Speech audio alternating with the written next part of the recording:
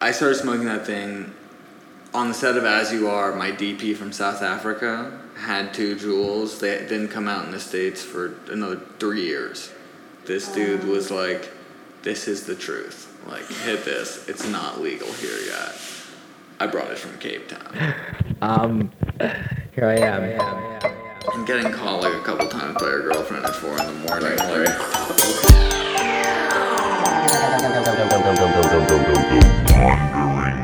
Did you just wake up to Juul? It's really weird because I'm not really speaking to you in front of me, but I have to think of you as in front of me because if I don't, then I won't be able to speak to you. How you doing? I was to the point where I would wake up in the middle of the night to smoke it. Like it would be like under my pillow. Yeah.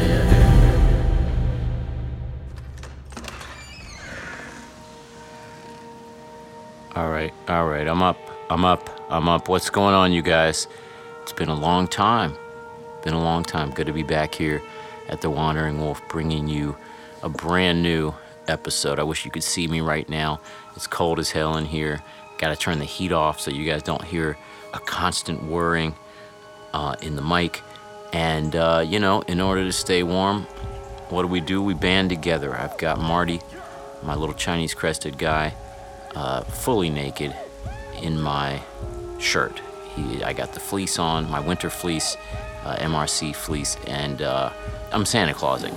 I'm Santa Clausing his ass right now, deep in the satchel of my belly, and keeping me warm, and I'm keeping him warm as well. So it's a win-win, as they say. Well, we just got back a couple days ago from European / I guess now you have to say EU/UK tour because of the pending, I guess I should say impending Brexit. It doesn't seem like it's pending, it's happening. We got lucky. Brexit was supposed to happen on the 31st, I believe, right, Brits, of October. And that was the day that we had slated to drive from Brighton to Belgium. And that wouldn't have gone down. That would have been a very tough commute, I believe. But they did postpone it, thank God. And we made it, no problem, to Belgium and everywhere else we just toured. I want to thank everybody that came out and all that. It was a good little tour, no problem. One more little bit of touring coming up, and then it is over for the foreseeable future. So December 19th, 20th, and 21st, Cleveland, Pittsburgh, Philly. Check those out if you're interested in seeing a live Y show, because it's going to be a minute. That brings me also to the crowdsource spanging portion of this podcast, where I say, go on over to patreon.com/thewanderingwolf and pledge a little something. Become my patron, my matron, my vatron. If you donate $5 or more a month to the podcast, you become my executive producers, and I read off your list of names at the end of the episode. Very, very exciting.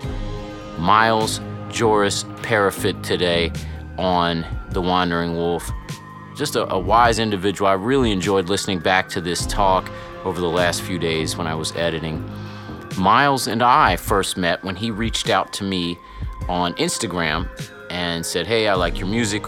I make films. We should do something together. And I looked at his output and I was blown away. We talked and we decided, let's work on something together. And he ended up with another friend, James Seward, making an entire visual album for the most recent Y album, A-OK, Ohio.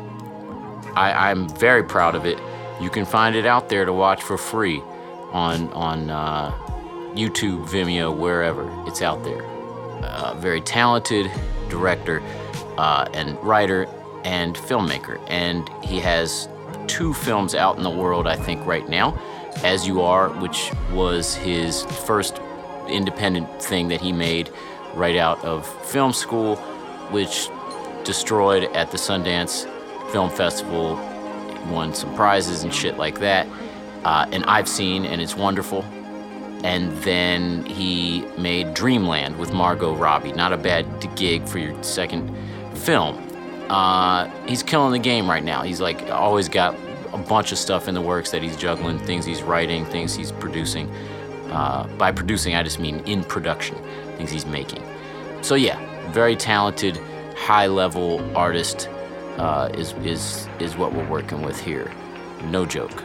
Don't need to say anything more. You'll get what you need to get from the conversation, but I would highly recommend you go check out his movies. But let's go ahead and get into this talk with Miles Joris-Peyrafitte.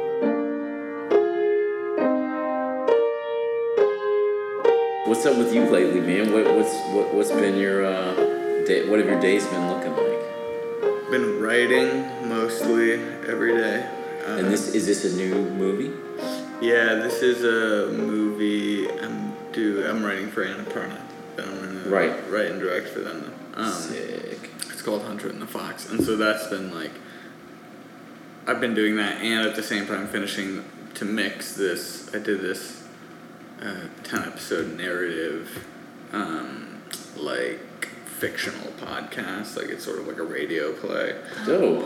Yeah, with a bunch of like. I don't think I can like talk about it. It's like secret. Well, I didn't think so, but then I went to go do press or something else, and I got a call from a producer who was like, "You can't mention this." But okay. But I'm not sure why. You could say that much. What you just said. September 14th, and it's about a cult. Okay. Kind of. Yeah. I can cut that out if you want. You just say. No. That's really good. But that's been really exciting because that was like something that I like wrote in 3 weeks, and we did record it in 2 days with like a bunch of like super dope actors. And you wrote and is it would you say you directed it? Is it like you? Yeah. That's cool, man. It was really fun. What drew you in to do that? Did someone? I assume they asked you to do it. No, it was like one of those funny things that is kind of cool because it was. I mean, I'm sure you've had stuff like this before, also, but.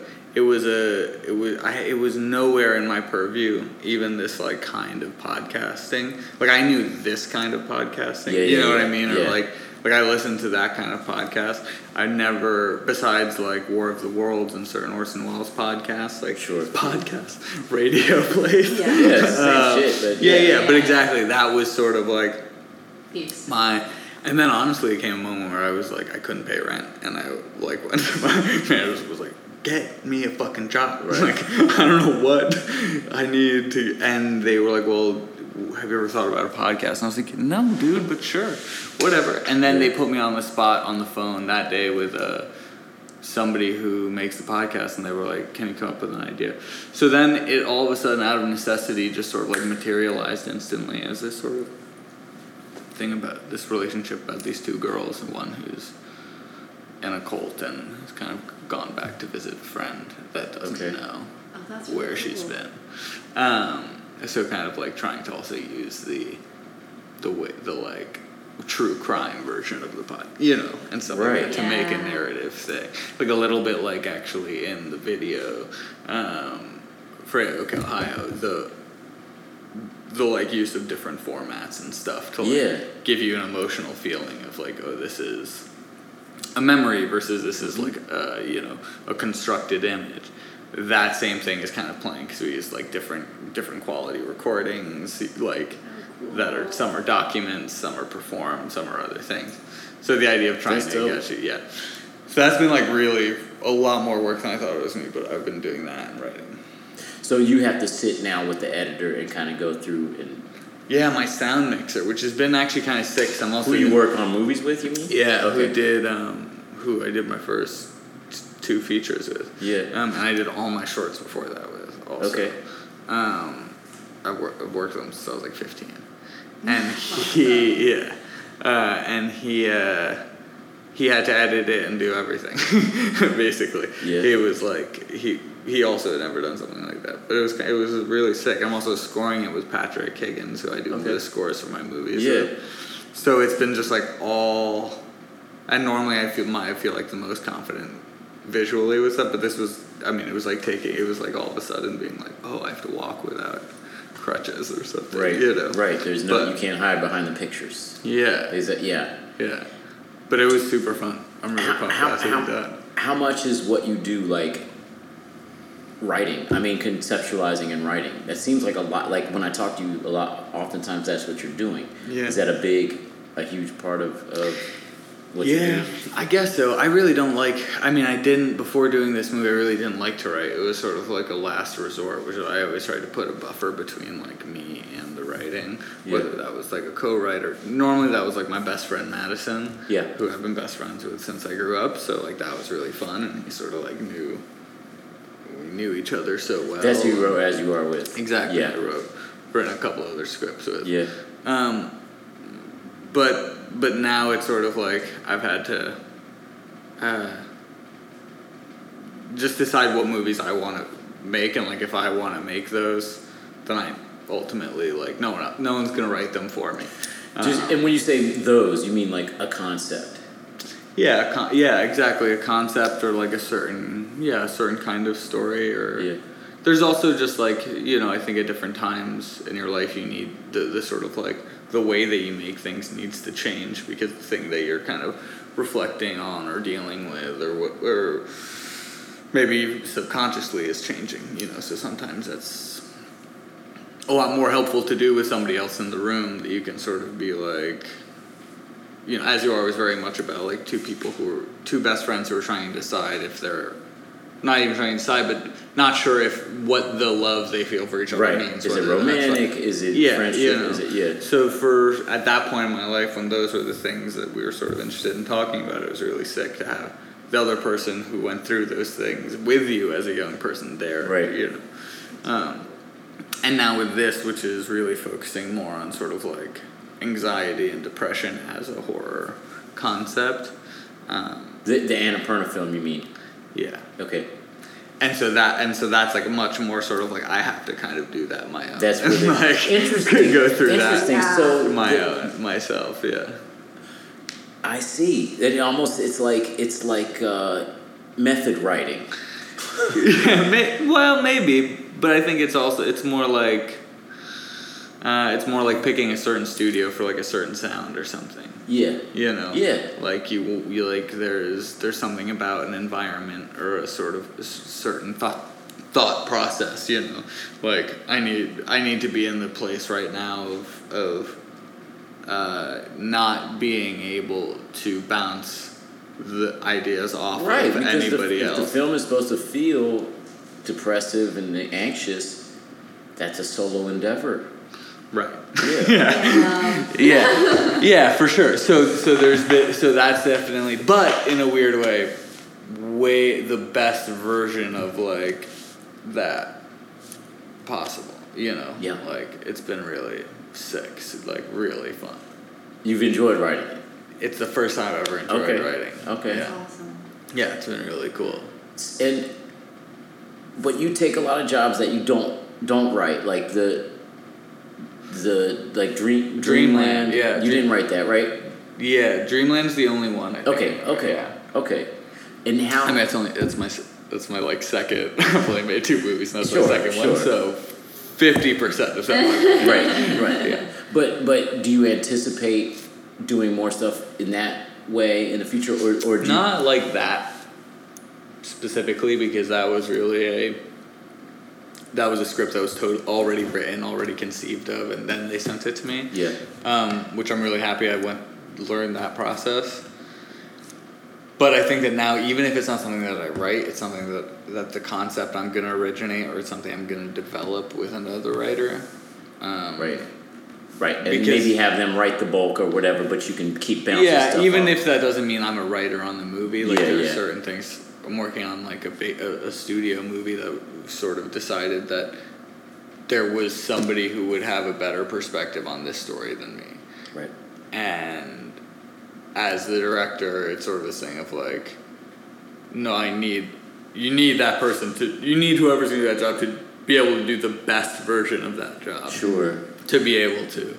It's like making the decision of like, can I play this well enough, or do I need to like hire a session musician? Right. But in order to like articulate responsibly Totally. you have to talk but you're about. there through the process. Exactly. That's the thing. It's like So then you know how to direct. Like you know what you want to achieve essentially. Right? Yeah, and that behind everything is something I want to talk about. Yes. Mm-hmm. You know. Do you feel like with Dreamland it was a bit like like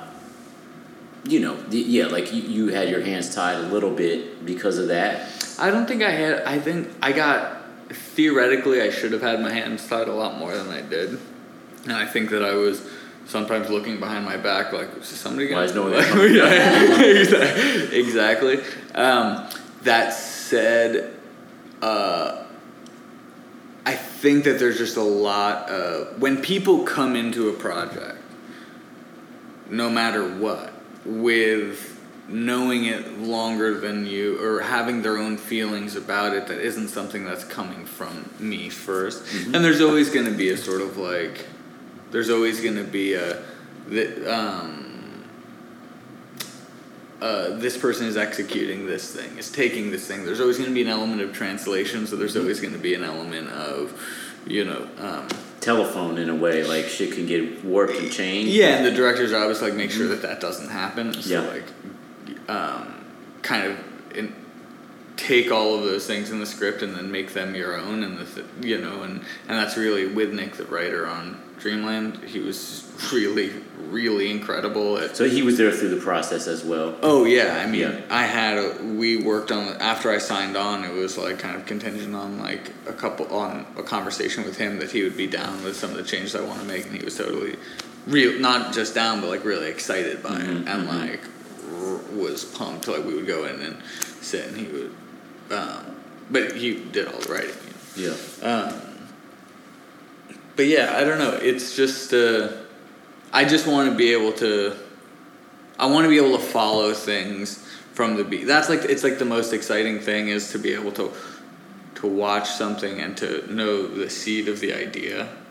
You know what I mean? To like remember like a moment or a seed or something in that, especially with movies, because it takes so long. It's such a huge process. It's such a huge process that can fall apart so quickly, and Dreamland is a miracle because it never fell apart, and it could have, and it should have in so many different places and so many different, and at the end of the day, even though we sort of went through everything, it's a movie that not only am I incredibly proud of, but like I actually think is really good, so that was huge, and like I needed to know how to do that, but to now know that I need to like have the idea or the spark at the beginning, so that 3 years later, after I spent 6 to 12 months editing a movie, I can just have that moment of... Are we still true to that? To some you can... Yeah, I can still look for that feeling and look for that. Because the only sort of resolution is not like, you don't get an answer, but it's like, oh no, I articulated that question the right, way or how I needed to. And some probably, you know what I mean? Like, And then you keep finding, in all the accidents and collisions and stuff, you keep finding like sort of like prism versions of the same themes and the same sort of like things multiplied throughout. Totally. Do you feel like... I'm sure making I know for a fact making a record is the same exact thing. Absolutely. Especially given the sort of like the culmination of all of these different efforts and auxiliary sort of like groups and people to then have this artifact that has a beginning and an end. And Absolutely. But I'll say this, with making an album, it seems like, it's just a little bit less moving parts, and you can sort of keep hold of it, I feel like, easier. A film seems, and I've never made a film, but it seems like just a whole lot more. You know what I mean? Like more people, more moving parts, more budget, more everything. Although, it stays kind of relative, because as everything scales up in terms of like budget, in terms of people, things follow with that. More jobs come in to take care of more things. So, you know what I mean? But it's so many people to like make sure they're doing what they should be doing. Totally. Totally. And that's where very much there is this sort of like managerial kind of thing that doesn't exist as much, I don't think, in bands or music. I mean, in a different way, I guess, and on a very much smaller scale. Yeah. Did you feel like, I mean, that must have been amplified, like, 100-fold from going from As You Are to Dreamland, or no? I mean, I don't know, but my impression is that of people and stuff. Yeah, just like bigger operation. My impression is that As You Are was more indie. Definitely. And then the other one was more studio. Yeah, Dreamland still wasn't a studio movie. It was still what they. I don't know what that means. Studio movie. Yeah, it doesn't really. I mean, at this point, it doesn't mean anything. It was still a low budget movie. Yeah. Okay. Which is still a high budget movie if you're coming from where I was coming with As You Are, So no, but that said, there were also things about having gone through As You Are that made it so much easier, just because there was something people could also watch and point to. I mean, when I made As You Are, I was 22 when we started shooting, and I had a crew of people who'd been doing it a while in sort of upstate New York, and was like, who kind of was this 22-year-old? Eventually, I won their trust, and it ended up working, but it was a really tough experience, and I also was sort of like profoundly sure that I had been utterly bullshitting my way up to this point. And there was like a moment in my mind where I was like, can I go to prison for this? Right. Because I just convinced this guy to fund my movie. Right. And I graduated college 6 months ago from a school that didn't teach us how to set up a light. Right. You know what I mean? Like, I don't know what is going on. So coming out of that, there was already, given that had worked and I had found my confidence in that, I wasn't intimidated by that part of it, because everyone around me sort of just, the crew was so amazing that they were just like pumped. They were like, whoa, dude, you're super young. You must be really excited about this. Yeah. And I was like, yeah, I'm really pumped. Are you really pumped? Do you want to be really pumped? Because otherwise, this is not going to work. Right. And everyone decided to go for it and be really pumped.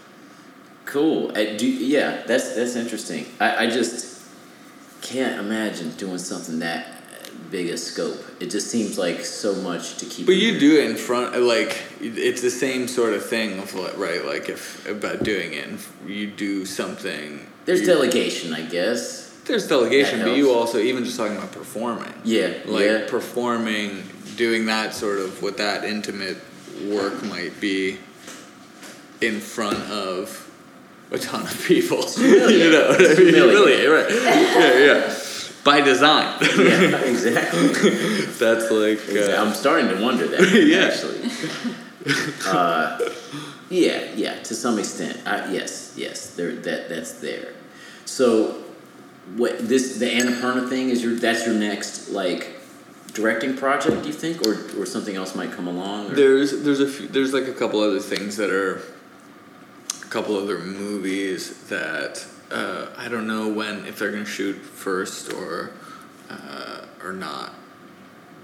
There's I have scripts at different stages, but with this, it's like something one day can be like, all right, we're gonna shoot in 2 weeks, and then they're like, this is never getting made. Right. You're never making a movie again. Is that about money, pretty much? Is it like, do your manager or agent are basically kind of about money? It's about what is in the newspaper that day. It's about so many different things. Yeah. And there's no way of predicting it. Right. It's really crazy. We had a movie that we were trying to make. Me and Madison wrote that was right after we made As You Are. It was a year before the election, and it was about the opioid epidemic. And it was people were talking about the election coming up. No one was really talking about that. And we were like, yo, guys, we got the script. It's going to be, once the election's done, people are going to start talking about this. It's going to be in the news. This is super shady. And this is a really cool take on this. This isn't just a story. This isn't just us, making a movie about junkies or about some kind of, this is a cool... Anyways, that was sort of nobody wants to see this. Nobody wants to see, and we tried making it a tiny scale, finally couldn't get it made, and then a year and a half later, everyone was like, do you guys have an opioid script? Like, you know what I mean? Yeah, and then they were like, oh, well, we want to do something on the side of, like, the victim. Okay. So then, like, you had 4 movies about opioid victims come out. Right. You know, so it just, there's no... It's yours like, was on the side of the pharmaceutical companies or something? No. Okay. I don't mean signed, like, morally the side. Okay. I mean, that story is about, is, like... I just mean following. Yeah, it's following a mother and her dead son's wife. Okay. Girlfriend. Okay. But it's like a noir. Yeah. But anyways, but you just sort of see, like, the 1 second they're like, well, this is sort of, like, not really getting made right now, and the next second all of that kind of changes. Right. Everything is reactionary. Yeah. There's very few people. What they think might trend and what they think might... Not what they think might trend, what is trending now. Right. Because they think that it works that way. That is like, remember this thing that was trending like 14 months ago when we first bought the rights to you know. But the amount of time it takes to get the shit done, it's like there might be a whole nother trend at that point, right? There always is. Yeah. No, and that's what you realize. It's like it never really it never lines up. Yeah. Whenever people are trying to shoot at that sort of like moving target, it's like movies take too long. So, but you guys been having fun on the tour? It's been good? Yeah, it's good. It's good. Low attendance a little bit. Really? Yep. And I don't know, man. I think I'm in a midlife crisis, Miles. I think I'm in a midlife crisis mode. But carrying on. But does that happen whenever you've just put a record out? I think that I have anxiety when I put a record out, always. Yeah. I think now I'm like a little bit...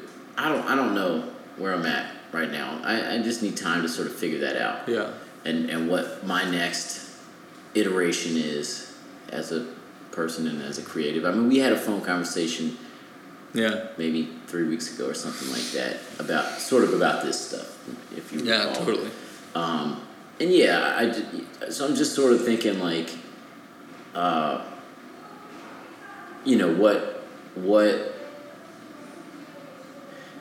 a creative. I mean, that's not going to change. I'm going to do creative things in one way, shape, or form.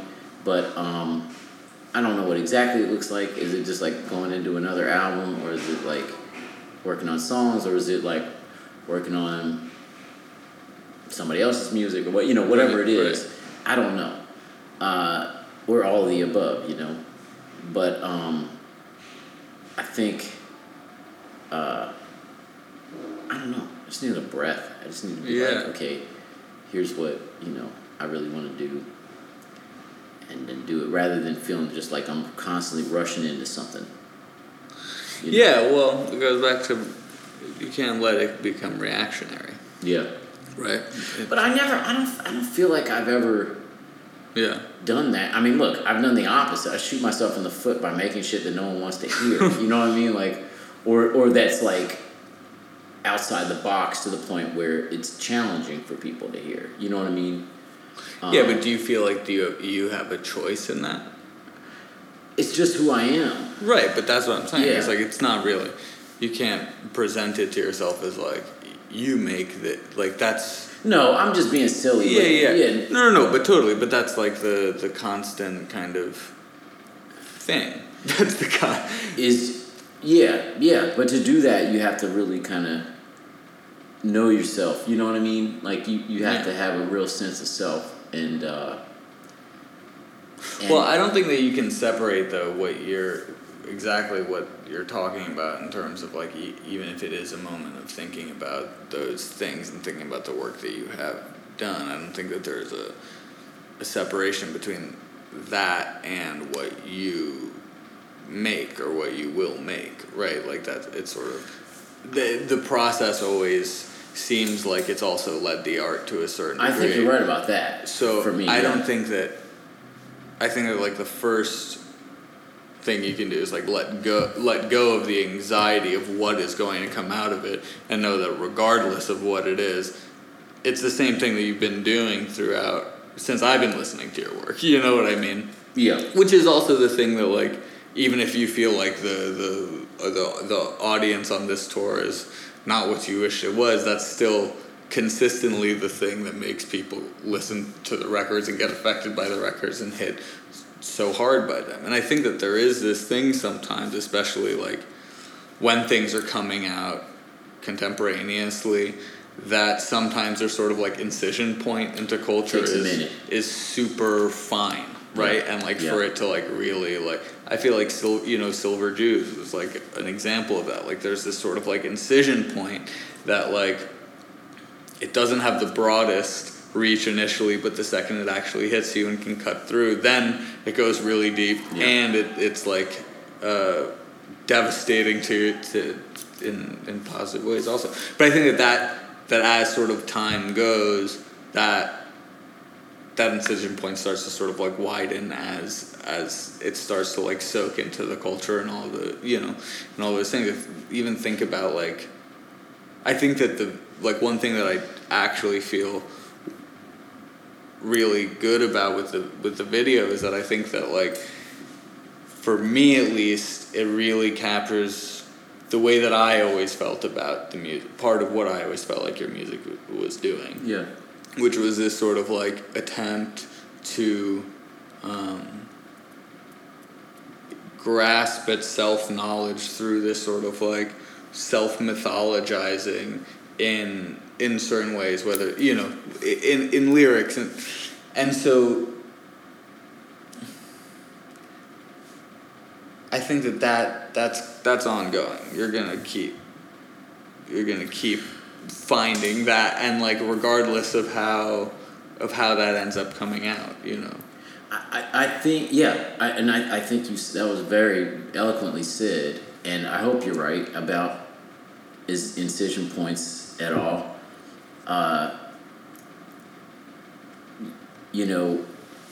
But I think part of the like self mythologizing, has gotten kind of weird in a way because listeners are going back to former selves of myself that I'm not anymore. You know what I mean? Like there's like, I don't know, like I can't always relate. Like I almost feel like what would be healthiest for me is like make work, however long that takes me, make work and just leave it behind and move on to new work. But in this job, I have to carry on, like holding the flag for, 15-year-old albums and, songs and selves that I was a long time ago, and like sort of like hold on to all those. It's almost like in Mario. I'm sorry. There was like, I don't know if you play this or something. There's like these shadow, like there's like this. But which almost Mario? Like a bad, I guess like Odyssey or Galaxy. There's like this like bad guy that is like your own shadow, and it's like 10 shadows of you that like you have to run super fast through the board, otherwise these shadows catch up to you. Yeah. And almost feel that way. That like I don't identify with those former selves of, so much, but I have to sort of carry on being them. Performing and whatnot. Right. And my, I feel like the healthiest thing for me would just to be like live more of a working life, a studio life, like where. But then maybe that's exactly what this moment of fear leads you to, you know what I mean? And I think that like in a weird way, it's gonna be the way that music kind of ends up going, because it's not really. Going through making an entire, a full record's worth of videos, like the studio system, the label system, the indie label system doesn't really have the means to kind of like do what those labels were kind of there supposed to be to do, which was to facilitate and make the questions that you're asking right now less difficult. And I think that's too bad to a certain degree. It's too bad for a lot of people. Yeah. I think that, however, also for art, it forces a different sort of attack plan. You know what I mean? And that that sort of maybe the way that painting goes. A lot of or bands or whatever who at a certain point decide not to play anymore, not to do exhibitions anymore, not to sort of do this shit anymore. Because it doesn't fit in that. Because because it doesn't fit, and because you realize that it is short game. Right.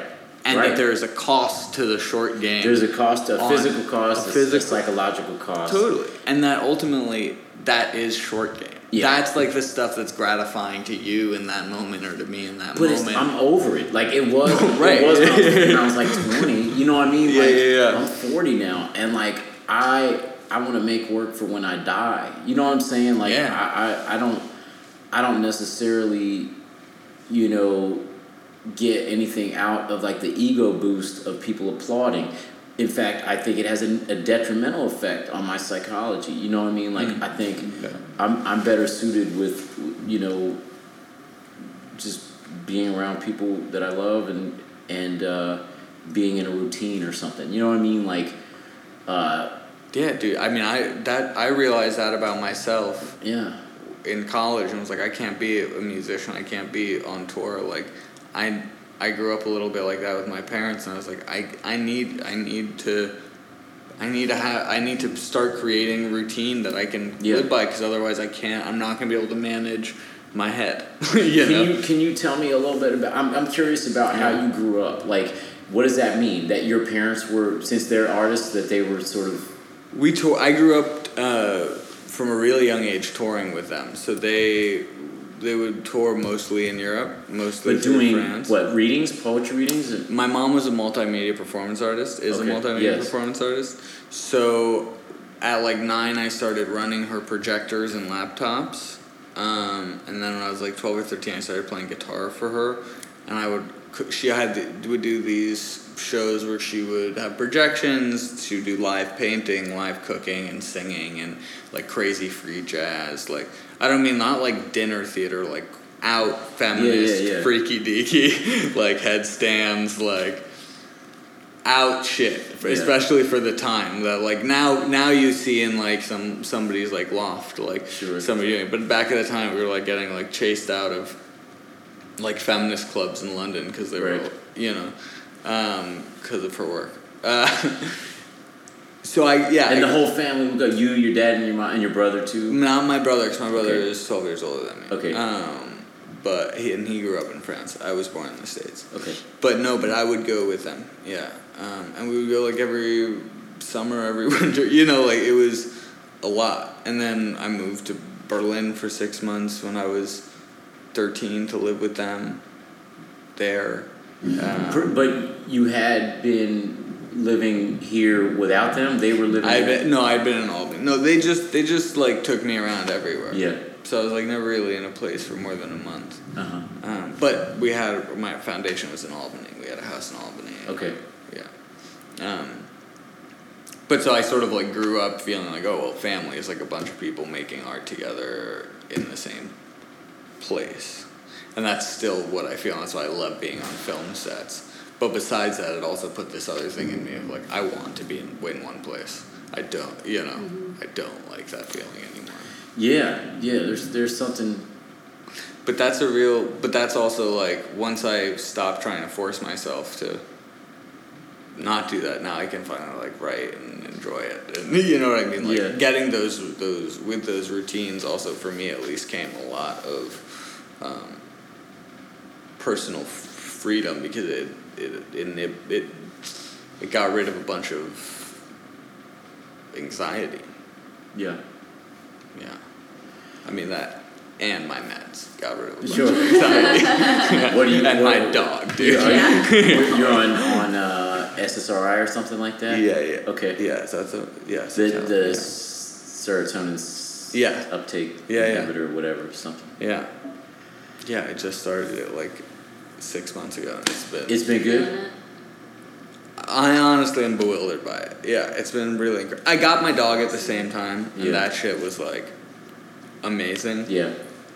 But I had also been in, like, such a bleak zone for, like, the year and a half before that. I wasn't really sure that anything could feel good or better. I was really nervous forever, had been super nervous about taking any kind of, like, antidepressants or anti-anxiety meds or anything like that.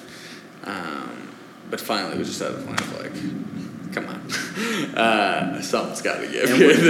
Did you have a therapist that was sort of? I had actually just stopped, but when I got the meds, I had actually just stopped going to therapy.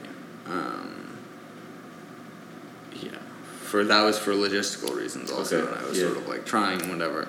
But then that and sort of with the dog came a sort of, like, routine of shit that I had to do, and with that came this sort of structure that was implicit all of a sudden, and things just started kind of, like, falling into pieces. And I think even I'm very susceptible to placebo. My mom, that was, like, her main method of, like, healing me when I was a kid. Sugar pills. Yeah. Super susceptible to it. But, so either way, though, it's killer. Good. No, it's been, that's been awesome, and not getting in the way. That said, it's obviously, it goes and, like, it's never something that's totally gone, but that's sort of, like, now all of a sudden I feel at least comfortable enough to be able to write the movie I'm writing about now, specifically about that. Right. You know, right. Which before I would be way too scared to go in. You don't feel like it drags you back in? No. Okay. And that's the thing, you know, because it's like, for me it always felt like there's a white noise, or not like a white noise, but like a hissing on, like, a tape or something, and that there's this constant drone or hum of fucking horrible bullshit feeling, right? And, like, when you hear, like, you can be in a conversation and all of a sudden you hear that hum, you hear the cowbell, and that's like all you can hear all of a sudden. That's it. It takes over the entire space. It takes over everything, and that drone is heavier or louder, you know, depending on how, and this just sort of, like, turned the volume down, you know, kind of well that said. shit. Yeah. Which is really helpful. I can relate to that 100%. Yeah. Do you take them? I did. You did? I actually got off of them in January. How was that? What was it like going off of them? Because that's one thing. That's one thing. Very difficult. It was. Yeah, but it was also very difficult for me to go on them. So I don't know what your experience was with that. So if you were easy going on them, you'll probably be easy going off of them. I was totally easy on them. Yeah, good. What was it like? I don't know if we were on the same one though. I was on Zoloft. Oh no, I'm on citalopram. Okay. I don't know. I don't know what the difference is. Yeah. But did you, when you took it, did you feel something? Yeah, I think so. Yeah, I think that it just sort of, like, took the edge off. Right. You know, because this shit didn't. That's the big difference also for me between, because I took not Zoloft but, like, some other things that, like, you feel different.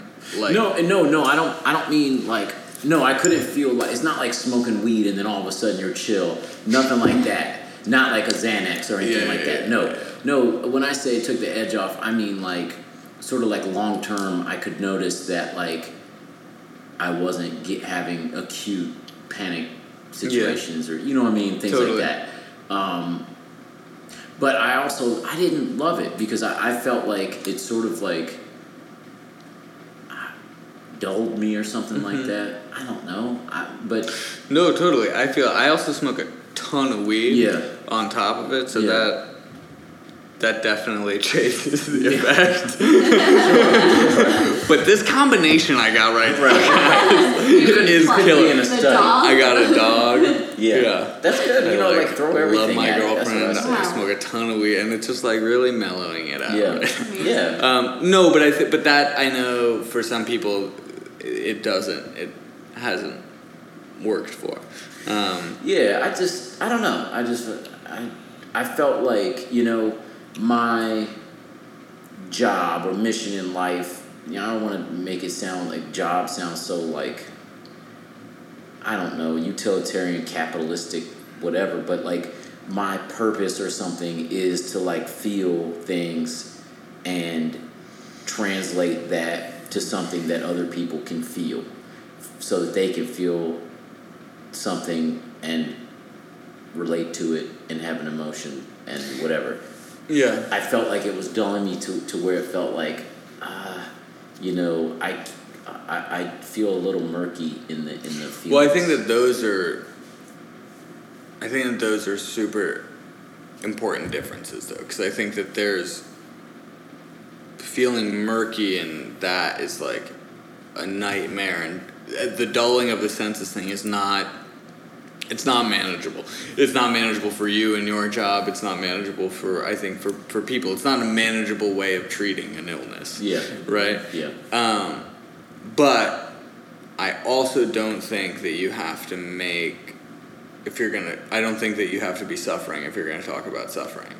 No. You know. But you weren't even feeling like happiness, really. No, I wasn't. All of them. And I'm not, everything. I'm not some kind of like, I don't know, you know, Jackson Pollock, like, you know, like one of these like, you know, mid 20th century artists that's like, you know, you must feel pain to, you know, like, I'm not about that. But I also feel like I just want to be in touch with myself. You know what I mean? I want to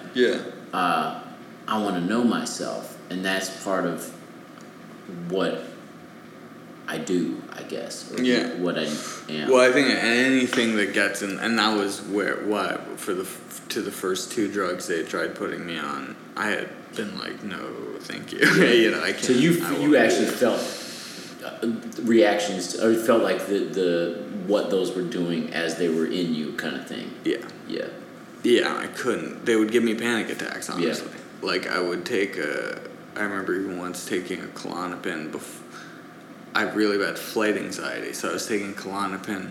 They just prescribed it to me, and I had a flight the next day, and I knew that I didn't want to take the Klonopin for the first time on the flight, because there's no way I wouldn't have a panic attack. Right.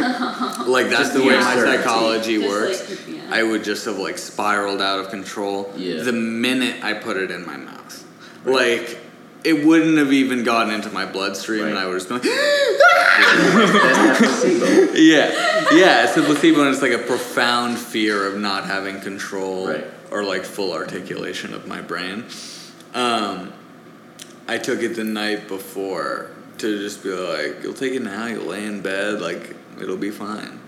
Full-on anxiety attack. 10 minutes after taking it, I was just like, but is that gonna mix with the weed I smoked? And then, like, I had a beer yesterday. I'm like, just like, Isn't that what that's used for? Isn't Klonopin like? Yeah, dude, that's what I'm saying. Yeah. But that's the thing. I'm like, that was like a double moment. One of, this is definitely not the right med for me, but I definitely maybe need to be on some meds. Yeah. Because the anxiety medication is giving me a panic attack. There's something going on.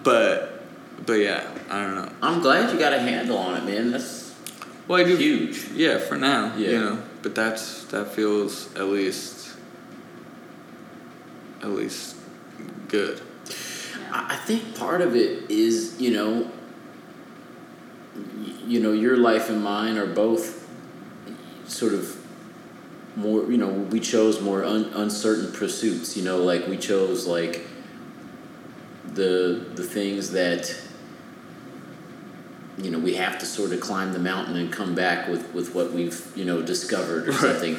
And like, you know, with that comes that uncertainty, and with that uncertainty comes anxieties and fears because, you know, for obvious reasons, I guess. Yeah, and that's also like, that's what But that's what life should be in a way. Yeah, and that's also what the attempt to articulate is, I think, you know. Yeah. And that's sort of something that's been really exciting when doing all this research about nightmares, because I had so many nightmares when I was a kid, but I wouldn't watch horror. Like, I was too scared to watch horror movies because I thought they would give me nightmares, and then I would have nightmares that weren't from horror movies, but were but starting to do all this research and realizing that the sort of the nightmare, sleep paralysis, lucid dreaming, incubus, succubus, alien possession are all rooted in the same images and in the same attempt to articulate from before there was psychology what this experience that I had as a kid every night for a while was like. And I had this language for it. That then when I went back to look at at sort of these older articulations of these things, I realized it's always the same. It's the same sort of figures. It's the same presence. It's the same images. Within different mythologies. Yeah, within the same different kind of imagery. Within different mythologies, the way that sleep paralysis is dealt with, the images remain almost identical, even if like one is an alien and one is supposed to be a demon or the devil, you know, or a sort of witch from Southern America who's sitting on your chest that's specific to, you know, the South in America, or the succubus who's, you know, whatever. So that's always how I imagine this thing, also not being detached from that, so that there is this sort of like tradition and language of people trying to articulate what they're feeling, and that you can tap into, and that's what the work is doing there, you know, ultimately, which I think is one of the most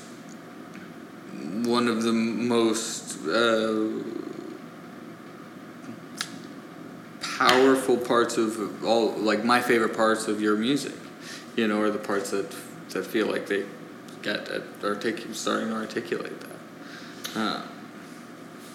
Thank you. Yeah,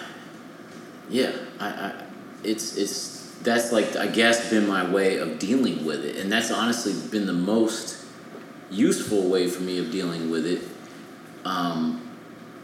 Is to articulate a name and kind of like, you know, in as much detail as I can, or something like that. Yeah. I feel like, but to revisit that so often, you know, can dredge it back up, you know. Definitely. In a way, if that makes sense. Definitely. Yeah.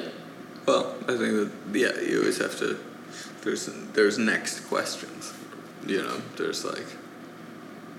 Yeah. There's more to go in. Like, at a certain point, I think if it's getting to that point, it's because there's nothing new that's coming, that's hitting you. Exactly. You know, which is, I guess, is what you were saying kind of at the beginning about the sort of practice of performing or having to relive certain songs. It sort of keeps you in a weird stasis, or like keeps. Did you ever just change the lyrics, dude? Sometimes, yeah. I have, yeah. I have changed little things. I mean, yeah, but... Did I ever tell you the lyric that I misheard when I was a kid?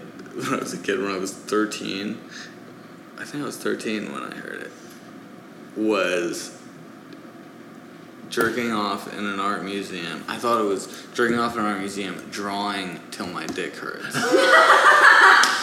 And so... You should change it to and that. I was like, wait a second. No. So was the line originally, drawing in an art museum, jerking off till my dick hurts.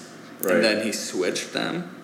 And in my head, when I was like 13, I was like, genius. Like, it's fucking incredible, dude. And I was like thinking about this thing of like, for like weeks, of like, you can replace, like, what happens if you have two sentences, you can replace the words and it still makes a different kind of weird sense. Right. And then only to realize like that wasn't the case. Right. but that it was still great. Once Rap Genius came out, the website. Right. And then Rap Genius came out. Yeah. No, we like to sing songs to the dog. based on anything we're working on at the house. Just change all the lyrics. The whole A-OK Ohio has all been replaced with the words Marty, cutie, sweetie, baby. Every single song. Pretty much. Yeah. That's awesome. Or anybody's Wait, song. do you have somebody on watching subject. Marty? Her father's watching him right now. Currently. Yeah. And then my mother tomorrow. Yes. Yes. Does your family live in Cincinnati? Yeah. Nice. Yeah, both of our families. So her dad is from here. Yeah. Oh, really? 300 years lineage. Whoa. Yes. In Brooklyn, right? Yeah. Yep. Dang. Yep. That's crazy. He said a lot about it, but a lot of it's gotten lost in my brain a little bit. Yeah. It's a lot. That's so He's like a genealogy guy. Yeah. So he studies this stuff. Yeah. Whoa. Really. And not just their family. He's super into like sailors and stuff. So he's like studied like I don't know the merchant marines and whatever ships. Yeah. For sure. Yeah. The like, ledgers. And, trying to save the cemetery on Staten Island and doing all sorts of stuff. Whoa, it's really dude. beyond my scope, but like Very pretty cool. He's on some shit. Passion's passion. Oh yeah. Oh I yeah. agree. Oh yeah. He retired and all he does is like do that now. And it's all Heck he's yeah. ever wanted to do. Like he's happier than I've ever seen him. It's awesome. That's sick. Yeah. Parents doing stuff, dude. What did your dad? What? Speaking of, what was your folks' reaction to the video? I don't know that they've seen it. I don't know. I don't think they've heard the record yet or seen the visual record. I don't know. I haven't really talked to them about it. Your dad's in it a lot. My dad? Yeah. I mean, that's not my dad. Oh, it's the not. guy? No. James Wait, had talked really? about it. That's not my dad. That's not my dad. Wow. Sort of looks like me. Looks like my dad a little bit. Looks like it could be. But no, that's not my dad. Oh my God. That's a guy that James found in Hudson. No, not that guy. Oh, I'm sorry. Oh, just my like dad. old video. So that's I know actually that guy's not your that's actually dad. my uncle. The guy. So the guy. Oh, that guy's your when uncle we're with there, the we'll be there. mustache. Yeah. That's my uncle. Oh. That's my dad's brother. Got my it. dad is. I don't think he's. Well, you think in your it. dad's a filmmaker, right? He Well, filmed all he of does. that. No, he has made Yes, movies. yes. Yeah. Like religious stuff. Yeah. But he did film all those home movies, for the most part anyway. That's so. Yeah, but no, he hasn't. I'm surprised that he hasn't watched it, or if he has, he hasn't said anything to me. Yeah. I don't know. I don't love getting in conversations with my parents about my work. It's just not like. Yeah. My parents are also artistic, but very different than you know. My mom never would have been upside down, doing PowerPoints on feminist subjects. They're religious, so they that whole thing is there, so it can sort of make it a little it sets a little bit of a moat, between us. Yeah. A moat. Sadly. Right. I think though that there are a lot of moments though where that moat isn't there. For sure. Oh, for sure. No. Because you sent that one song to your mom, and I think that really meant a lot to her. The last song on the album is sort of dedicated to her, so I sent that to her. She liked it a lot. She liked that a lot. And yeah, I mean my dad likes to sort of follow my career more than the actual art. Yeah. I think. If that makes sense. I think the art part is scary for parents. Yeah. Because I think that like as vulnerable as you feel, they feel even more vulnerable. Totally. What do your parents think? I mean, what's your relationship now? They're super supportive, but every time I show them a rough cut of one of my movies, I see this look on their face, just like. Not show them roughs, man. But like I always show to them because they know they're supposed to know what a rough cut, and there's just they always have this moment of don't know if he can pull it off right. this time. And like I think it's because it's not out of anything like they're but I think that they feel so vulnerable by seeing something in such sort of like rough shape that they get really sort of like nervous and like so yeah. Then, however, after they're really supportive and come to see, and then are like, you changed this, we love this, the score really helped. You know what I mean? They're sort of like, they know how to play the game enough to be like, the finishing really turned everything around. Right. Stuff like that. But no, well, what's been crazy is this thing I'm writing right now. My mom is doing work in the caves in the south of France that some of the movie is set in. I'm shooting it in my mom's hometown. So like all of my family's work is kind of like coming together. That's amazing. The movie starts with one of my dad's poems. The end of one of my dad's poems like comes up on the screen. That's amazing. So there's been like it's been like a really wild moment of like all of these things coming together, which has been nice. Do they give, do you seek, like I feel like I desire like an artistic elder, someone to like be like, it's okay what you're going through, here's how it might go, whatever, and I've never really found that in my life. Do you feel like that, both your parents are artists, lifelong artists, like do you feel like you've been able to have that kind of relationship at all with them, or is it too much baggage or something? I think in certain ways I have, but I think that those are also probably just things that I kind of like learned from them as parents more than as artists. Yeah. And I think that there's always a sort of like, no matter what your perspective is coming into something, there's always a whole world of new shit you have to learn. Mm-hmm. And it's and the intimidation is like, so I've always wanted and sort of like tried finding older filmmakers and older mentors, especially with film, because my dad's a poet, a career poet and translator. You know what I mean? And like that's the reason why he did that is because he could be homeless and still be a poet. Mm-hmm. All he needed was like a notebook and he could be doing it. And my mom, like we said, so it wasn't these places where like commerce and art sort of crossed weren't. That was not a perspective that I had. They were like these like pure, uncompromising artists. To a certain degree, to a certain degree. And like that was very much the tradition that they were coming out of. In their art, they've always been utterly uncompromising. My dad taught at the University of Albany in the creative writing department, even though he didn't really think that there was much of a point of like having a creative writing class or things like that. But there were elements of things. He probably translated more books of poetry than he would have wanted to in order to like keep the family. But compared to the film world, it's not even like it's a different. And I'm sort of envious of and now thinking about that sort of trajectory. Also for myself, my film mentor, kind of professor in college was Kelly Reichardt, and that was very much when I met her. Was like, I want like you're somebody who's making these kinds of films that are outside of the norm, but you're still able to make them, and you're still able to make them on a scale that, at least to me, seems big. So I always kind of wanted to find those. Do you still talk to her a lot? I don't. Okay. I don't. It was really, she was super, super helpful to me as a student.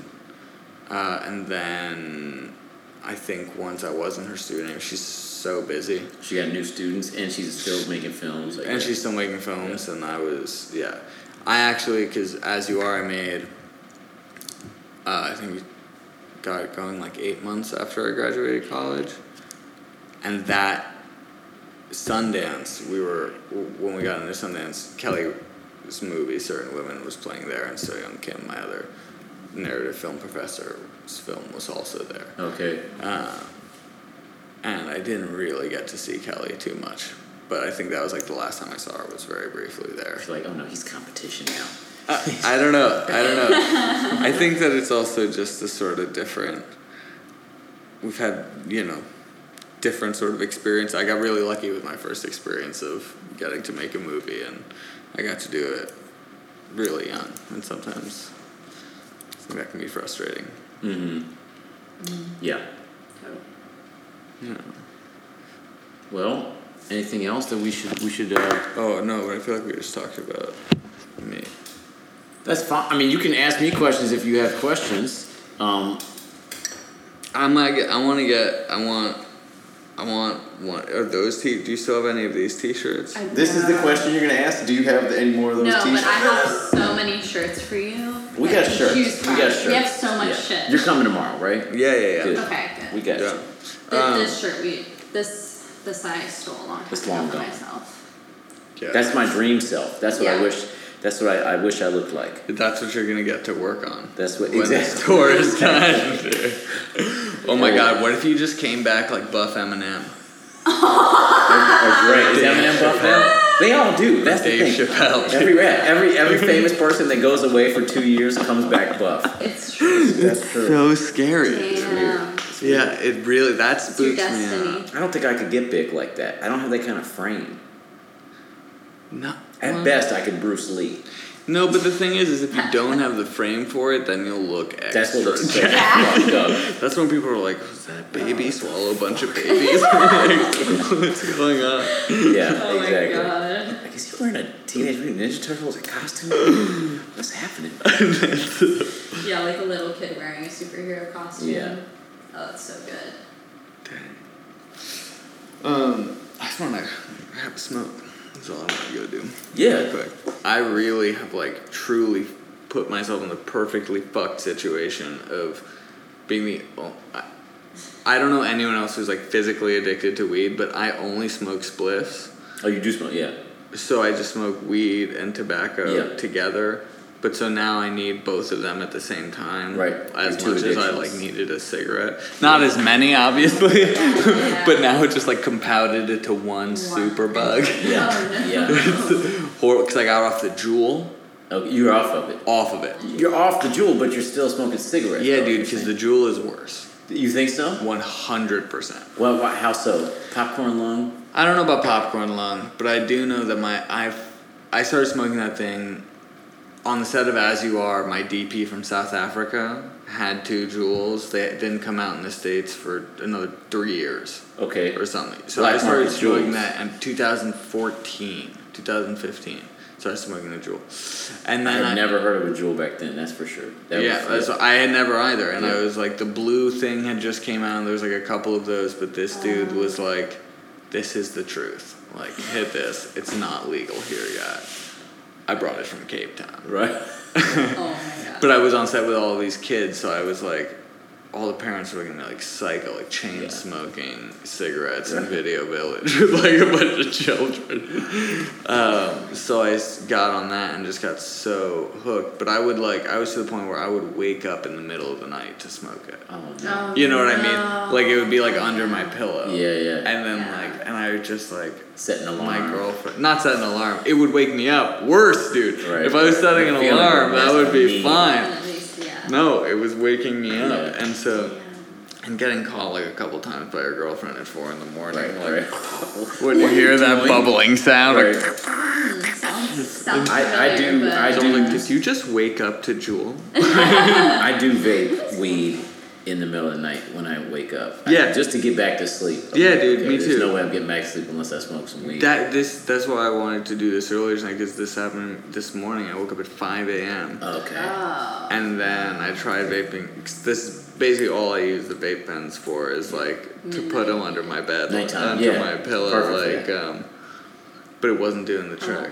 So I had to roll a spliff. Yeah. And then I rolled this fat spliff and I put a movie on. Hello. And then I fall out?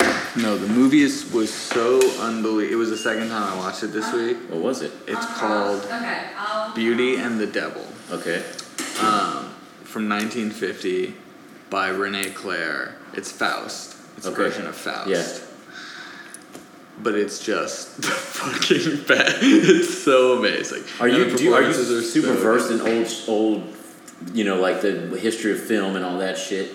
I'm not super versed. Like, I'm not like, not like before I was a director, I would be like, yeah, I know fucking a lot about movies. And now I like just meet other directors and I'm like, whoa, dude, do we even have the same job? Like, I don't know what the fuck. Like, I haven't heard of any of these. Yeah.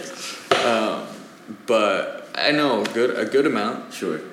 Yeah. Do you think that's a product of just you're the next generation and like it's not necessarily the most important thing that you know everything that happened throughout the whole history of film? I think it's just because, those filmmakers have had a lot more movie watching time than me. Right.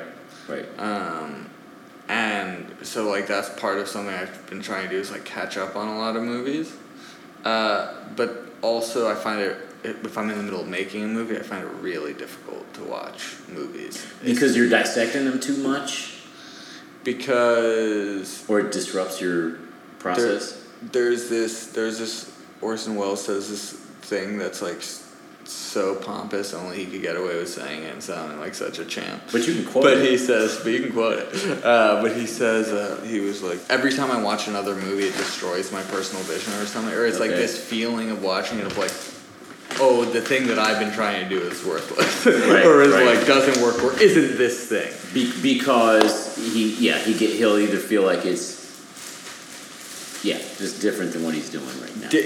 Totally different. And like, I don't have it for the same reason that I just get anxiety about that of like, should I be making something that feels this way or that's about this thing, or like, especially because in indie movies so much is reactive and so much is about sort of like capitalizing on cool at a certain time, and like, and I don't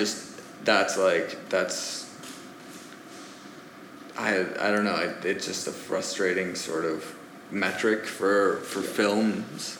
Yeah, I don't know. Anyways, I don't know what we were talking about, but was the last tour before this the alopecia? Yeah. Yeah, that was the one, like just before we... But that was the best tour that you had had, right? That was the most well-attended tour that we've had, yeah. But that's also why you're bumming out a little bit, dude. I mean, come on. You just like... You just came from the record that had 10 years to marinate. Yeah. You know what I mean? Like... Yeah, no, that's something. I mean, I do feel like I was going through something before the tour, but it's definitely compounded by like, okay, so like everybody's interested in my old work and like an old version of me. But that's like, because it's safer for like all of these fucking blog fucks and like reactionary industry fucks to be on the side of something that happened 10 years ago. Yeah. Than it is to have a dissonant opinion, or than it is to say something at all interesting, or at all sort of like,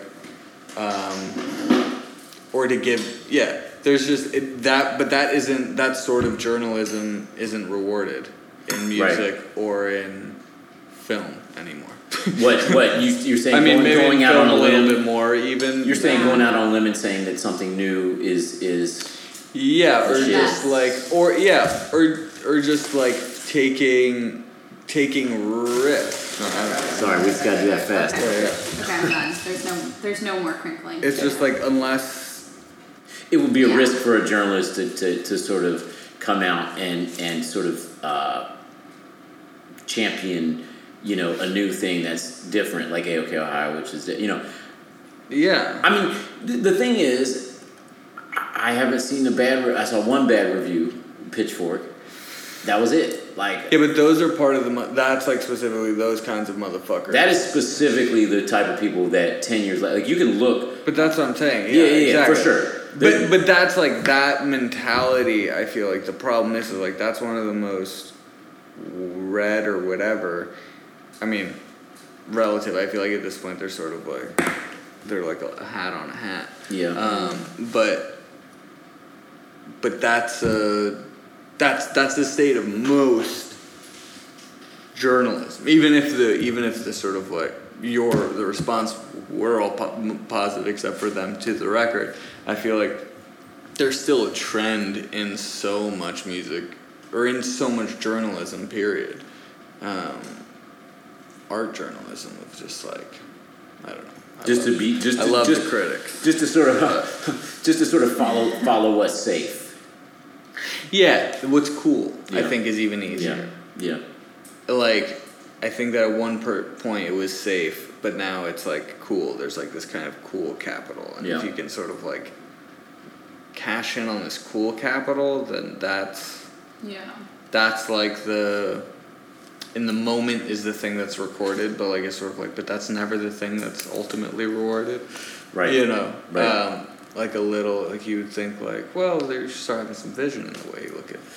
Yeah, I mean, the thing about that cool thing and chasing cool is that then we go back and listen to records that people made in the past doing that, and we're like embarrassed about listening to them. Of course. Do you know what I'm saying? Yeah. But the people that didn't do that, you know, you go back and you have, you know, timeless, you know, classics, you know, that came out in an era when you have a bunch of shit that sounds like, you know, a certain drum machine that came out in 87 or the vocoder that came out in a certain time, you know, like shares, so yeah, I'd rather err on the side of non-cool for making the work, but it is an uphill battle. Yeah, at times. Totally. Yeah. And even in 2008, when I put out the Alopecia album, it was an uphill battle until 2018 when everyone changed their mind. You know what I'm saying? Like, yeah, but everyone changed their mind because in 2018 they let themselves look at it. Yeah. For real, right? Yeah. Which I think is like always the thing with work that can be in any way considered confessional or whatever. There's a discomfort to immediacy with that also, right? Yeah. Of like, this is what you're feeling right now, dude. It's like this is an example. Like, I listened to the Purple Mountains record, and that is like, I'm not going to listen to it again for like 10, that's a hard record to listen to. 15, 20 years maybe. I mean, it's like unbelievable. Yeah. But just not a place I ever... It's very dark. Totally. I actually can't remember what my point was because I just started thinking about that record. But I'm not like, I'm not listening to that record for a little while. No, that's a tough one to swallow, man. We listened to it like 4 times in a row. Yeah. And then I was like, we should turn this off, shouldn't we? She was like, yeah, let's turn this off. I was like, yeah. It's just a lot. And now, you know, yeah.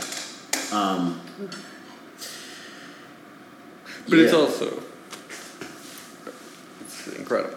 It's incredible, yeah, it is. And like, that's the thing of also wanting to like respect the craft of like, of it, not just the sort of like, obviously infinitely tragic, whatever, but also the fact of like, because I thought it was important to just listen to it as like a record, and try and think of it in the terms that it was kind of created on, and it's hard, but it's also worth it because in those terms, it's so good. Yeah, I mean, look, I listened to it before he died. I haven't heard it after he died, so like, I didn't know that's where he was going with, you know, things, but it felt like that. Yeah. Listening to the record, and I think that's a successful record because it's so raw and like, you know, yeah. But that's something that I think that like, but I think that record in 10 years is going to mean something totally different. And the real value of that record you're going to see in 10 years. You know, when you can actually look at that and sort of like separate the things, because they do have to exist to a certain degree, separated, right, from the narrative. From his life and death, you mean? Yeah. Yeah. You know? Yeah, he made work, and it is separate, but it also, you know, your work is a part of you in a way too. No doubt. Yeah. No doubt. Yeah. But, you know, it has a life outside you too. Yeah. And it should. Yeah, time creates that space. Yeah. Maybe a little bit more. I think so. What I fear, and one thing that, just something that makes me anxious is just how fast the turnover is now and how little people really let things soak in. You know, I mean, that's something that, like, I don't know that in 10 years people are going to be like, oh, let's check out this Purple Mountains record, or let's check out this AOK Ohio record, or whatever. Because of the clip, you know, at which things are just turning over. New thing. Like, I don't know. Yeah, but I think I think that's always, that there's always that feeling. Every generation has that feeling, and I think that. But don't you think it's getting exponential? Obviously, things are getting exponentially faster, but I don't know if it. I think that there are practical elements of it that will change, but I don't think that the inherent relationship will change, or the way that we. Because I think that something actually that AOK Ohio does really interestingly, and that ultimately in 10 years, to me, is going to, trying to think ahead, is going to be the sort of element that sticks, is this sort of like fragmented element. Mm-hmm. This idea of telling a kind of like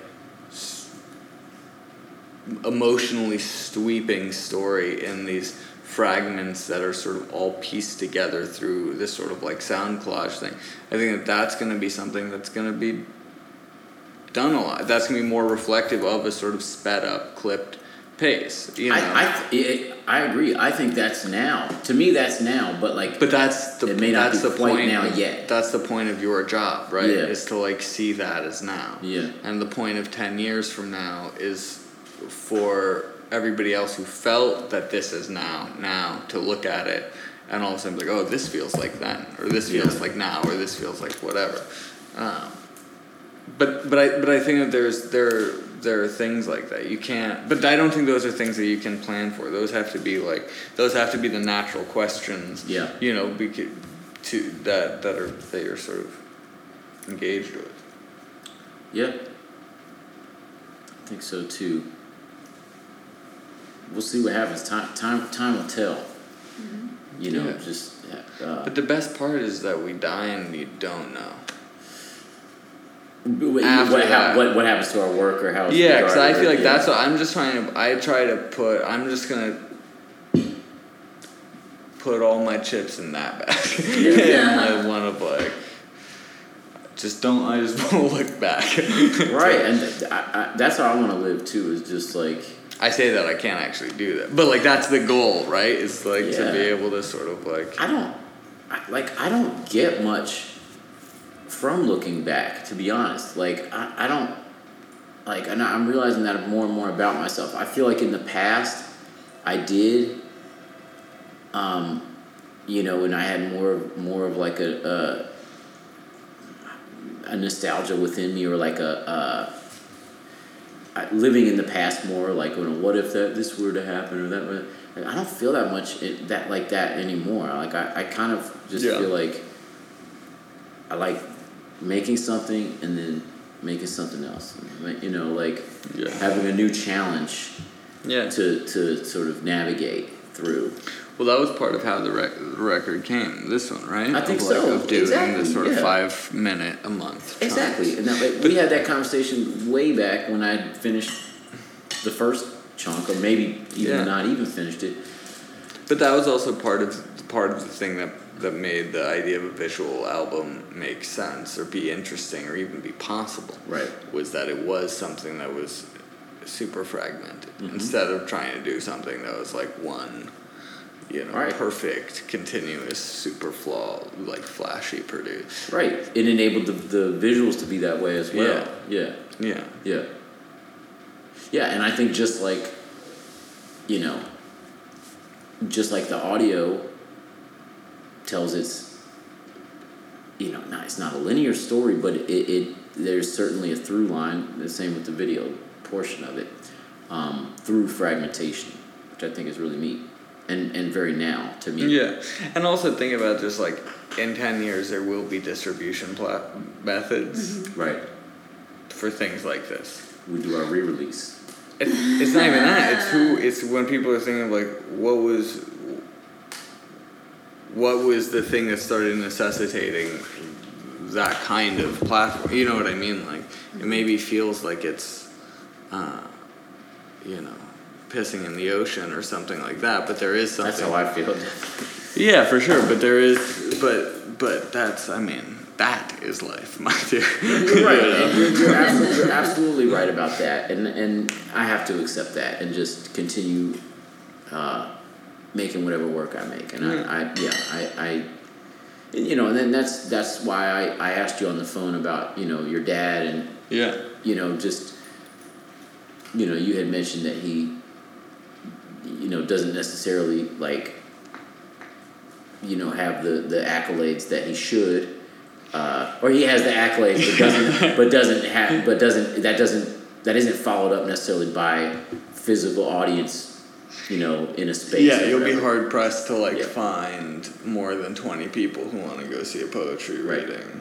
Right. And yet he's one of the most well respected poets in the world. He's been doing it forever. He's published, 40, 50 books. Yeah. He's published more than that. Anthologies. So, yeah. But, that's sort of like I grew up going to poetry readings every day. Or every week or whatever. And there wasn't that much of a crowd in the mid to late 90s, but there was more. Mm-hmm. But that's an audience thing. It's not, I see that with all types of poets. It's just not really something that's, So obviously their poetry, the only benchmark of success there was, back in the day, it wasn't going to be your book sales. Poetry is never going to be your book sales. It's never going to be sort of what it was. Criticism? Was part of. No, I think that part of it was that. Criticism for sure, but also that part of that communal thing of reading poetry. There's performance in poetry, especially the kind of poetry that my dad's involved with. But that's a real. So that's a real thing that is lost if you sort of are losing audiences. Mm-hmm, mm-hmm. Yeah. If people aren't feeling that need and desire to go and hear people read poetry out loud, you know what I mean? Then maybe it's the form needs to adapt and change in some way. Absolutely. Yeah. That sort of hits on what I meant about this tour and feeling like I need to if people aren't coming out to my shows, then I can adapt to that, and it's one thing to be living in these old characters and carrying the flags for 10-year-old, 15-year-old albums and stuff. If there's people interested in seeing that, but then if there's not, then it just feels like, now why am I doing this? What what does the culture really need? And not that that's my responsibility to decide, I have to fit into what the culture needs, but I don't want to be beating a dead horse or trying to force a certain thing onto the world, in that way. Totally. Because touring to me feels like an afterthought for my art, not for all, not if I was fit, not if I was, you know what I'm saying? That's a performance thing. That's a performance thing. That's okay, we're jamming, we're but I feel like we perform to execute, live versions of recordings. Gotcha. Yeah. You know what I mean? Yeah, totally. But that sort of comes. But does that feel different when you do it with the bigger band? Right now you're doing it with 5 people, but versus if it's just you and Yeah. I think there's a difference for me between the larger band, the bigger rooms, monitoring is a huge thing. How can I hear how do we hear each other while we're playing? You know, how intimate is that? You know, there's something less assuming about, you know, playing in a small room. You know, more acoustic, where you really can hear each other, and you're really, you know, then you're really kind of playing music. This, you know, what we do in the larger rooms is really execution, you know, and it's no less. It's a thing, you know what I mean? Like we are up there, all at the same time. You know, we don't play to a backing track. We're at the same time playing a song right now in the present moment. That you can listen to on your record at home, but that, you know, we're here doing it for you. And there's something cool about that. But, like, it is, you know, a job of execution, you know, of, like, you know, we have learned this, you know, through many hours of practice, and here we are playing it for you. Do you think that there's another model besides touring? For what? For income? Yeah, I mean, I assume that, like, unless it's changed in the last, like, 5 years or whatever, but that, like, on records and shit like that, that's basically the only money that the band is, or not the only, but, like, that's what the band is making, is what they're making on tour. Pretty much, yeah. I mean, T-shirts, you know, like, but yeah, pretty much what we, the tour stuff is how we make a living. I mean, there are plenty of other models as to whether I fit in them or not. Or of, like, whether there's something that a different way for you. I don't mean, like, is there a different model for you to, like, plug into, but is there a different way for you, if that's not even the part of it that feels like the dope part of it? Right. And if it doesn't really seem like it's... I mean, it doesn't seem like the industry of touring is getting easier. For some people it is. You know, I mean, if you're high. Yeah, if you're Mumford & Sons, it's, like, getting fine. Yeah. But, like, you know, then you have to be Mumford & Sons. Right. Do you know what I'm saying? Sure, like, sure. That's, like, a heavy existence. Probably. It probably is. You know, I think I may have seen Portugal the Man today on the street. I know one of those dudes. He really? actually just worked on the podcast. Yeah, he left the band. I can't remember. But not the singer. No. I think I saw the singer. Anyway, it might have just been some dude that looked like him. And we are in Williamsburg. Yeah. But saw like half of Dive on my way over here. Nice. Yeah, I don't know. I mean, I think that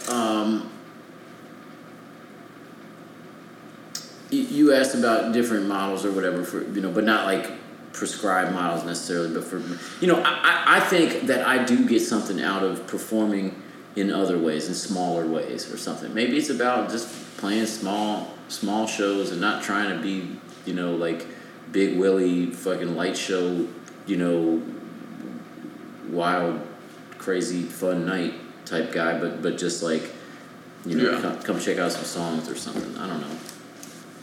Well, don't even worry about this shit until you're like a month off of this tour. Yeah. Look, I'm not. Because last tour, you were like, "This is the best tour I've ever had." In terms of the audience showing up, yes. But also, you did have quite a bit of fun the last tour with Lala. You know, like sort of. I mean, look, I like that band a lot. I liked, you know, hanging out with them, but you know, it's still a tour, and I was still singing. I do feel like I had a pit in my stomach every night singing the old album in a way. You know, I mean, like I could do it, and it was easy to play because we'd been playing the songs for 10 years, but something about it felt weird, and you know, and maybe I still feel that way now. Every night. I don't know. Yeah, I mean, I feel like it's definitely a weird thing to be touring a record 10 years later. Yeah. I mean, even now, playing songs that are 5 years old, 6 years old, whatever it is, like confronting time. Yeah, you're going back to a moment, you know, that you sort of felt and infused into tape or whatever, at a certain very specific moment, and like that moment's gone, and I don't know. I just like the idea of leaving it be or something. Maybe I don't know. I used to go. Do you know Phil Elverum, like Microphones and Mount Erie? Yeah. Like I used to go watch him perform a lot, and he never, at the time, it was something that I kind of. It didn't upset me, but it's like I wished he would have done otherwise. But like he would never play his songs live. Like he would be there with his guitar, and he would fiddle around on a riff, and then he would sort of sing a thing that was sort of like either freestyled or like something that he had been writing, in the last week or two. Like he would just kind of be there with the audience and sing some things, but they weren't necessarily recognizable songs from his albums. Well, he wasn't advertising, his most recent album on the road. He was in the moment there. I have the utmost respect for that guy. Like he never did anything but what he felt was the truest move in the moment. And I always did the opposite. Not like, but I always. What's the worst? But like we would go out and we would promote our album. We would perform the songs from that. And it hasn't always bothered me, but I feel like now it just sort of bothers me a little bit. I don't know. It just. Yeah, well, I feel like at a certain point you're like, why do I have to be selling myself also in this way? And why do I have to be selling myself with shit from 10 years ago? Right. Like, if I'm selling myself, shouldn't I be selling myself right now? Exactly. But, totally. But I also don't think that you are selling yourself in that case. I think that's fan service to a certain degree. It is fan service, and I'm aware of that. In a way that, like, if you're feeling bummed out right now about, like, not as many people showing up, I bet you if you hadn't gone on that tour, back through all those areas and, hit all those areas, this tour would be even less.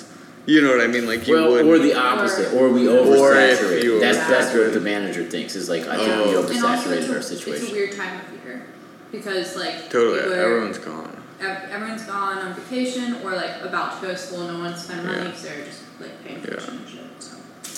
Yeah, I don't know, for whatever reason, and that's all right. I'm not, it's like, it doesn't kill me that it's a lightly attended tour. Like, we've had plenty of lightly attended shows at times, and, you might go back, we might have 300 people in New York one time, and then we might go back the next time, and for no reason there's 1,000 people there. You know what I'm saying? Like, you just can't really say, and that's all right. And what you said about fan servicing the fans, like, that's another piece that I do feel like there's something about that like, I do really have a lot of love for the people that listen to my music, and like, I mean, it's crazy. The way that people are fans of your music is not the way people are fans of most people's music. It's on the terms of the music. Like every different artist, I think, is going to have a different kind of listener based on what they are, and I happen to be very intimate and personal within my stuff, and so I get those type of people that are struggling with the same kind of stuff that I struggle with, and it speaks to them, and like, I have a lot of love for those people, and I have a heart for people that are struggling, like I always have, and so I speak to people after shows sometimes, and they'll tell me their stories from their lives and things they're struggling with, and please don't stop doing this, please don't stop making music, it's it really helps me know that someone else is going through the same shit, and like, I feel that, and so I don't want to take that away from them, like, But I also have to keep it fresh and manageable for myself too. Definitely. Yeah. Definitely. Well, you can't be of use to anyone if it can't be like managed. Right. I definitely need a little nicotine hit. Yeah. We can stop. I think we got a lot of good stuff there.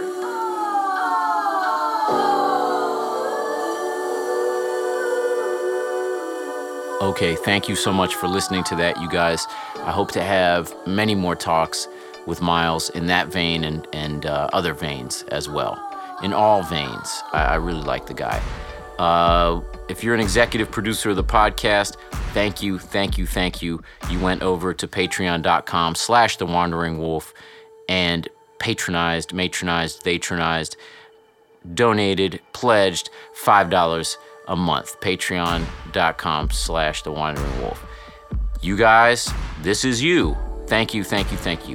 At Indie Memes, Adam Chase, Alexis Johnson, Andrew Lark, Anna Stevenson, Anthony Duenas, Caitlin Augustine, Drew Nocton, Emma Ridgway, Evan Gordon, Ian Tankersley, Jesse Gillen Walters, Jesse Squires, Jim Laskowski, Kenneth Leanne, Matt Hill, Merrick Jarmulowicz, Michael Miller, Michael Payne, Nick Walls, Paul Solorzano, Beppo Marquez, Robert Hess, Simon Bird, the Arc of E Network, and Will Toledo. Thank you guys so much. And also, thank you to anyone that pledged any amount over at patreon.com and those of you who chose to go anonymous. I should have another podcast out in the near future. In the meantime, feel free to reach out, discuss this one or any other ones over at Patreon. Thank you guys so much for listening. Keep wandering.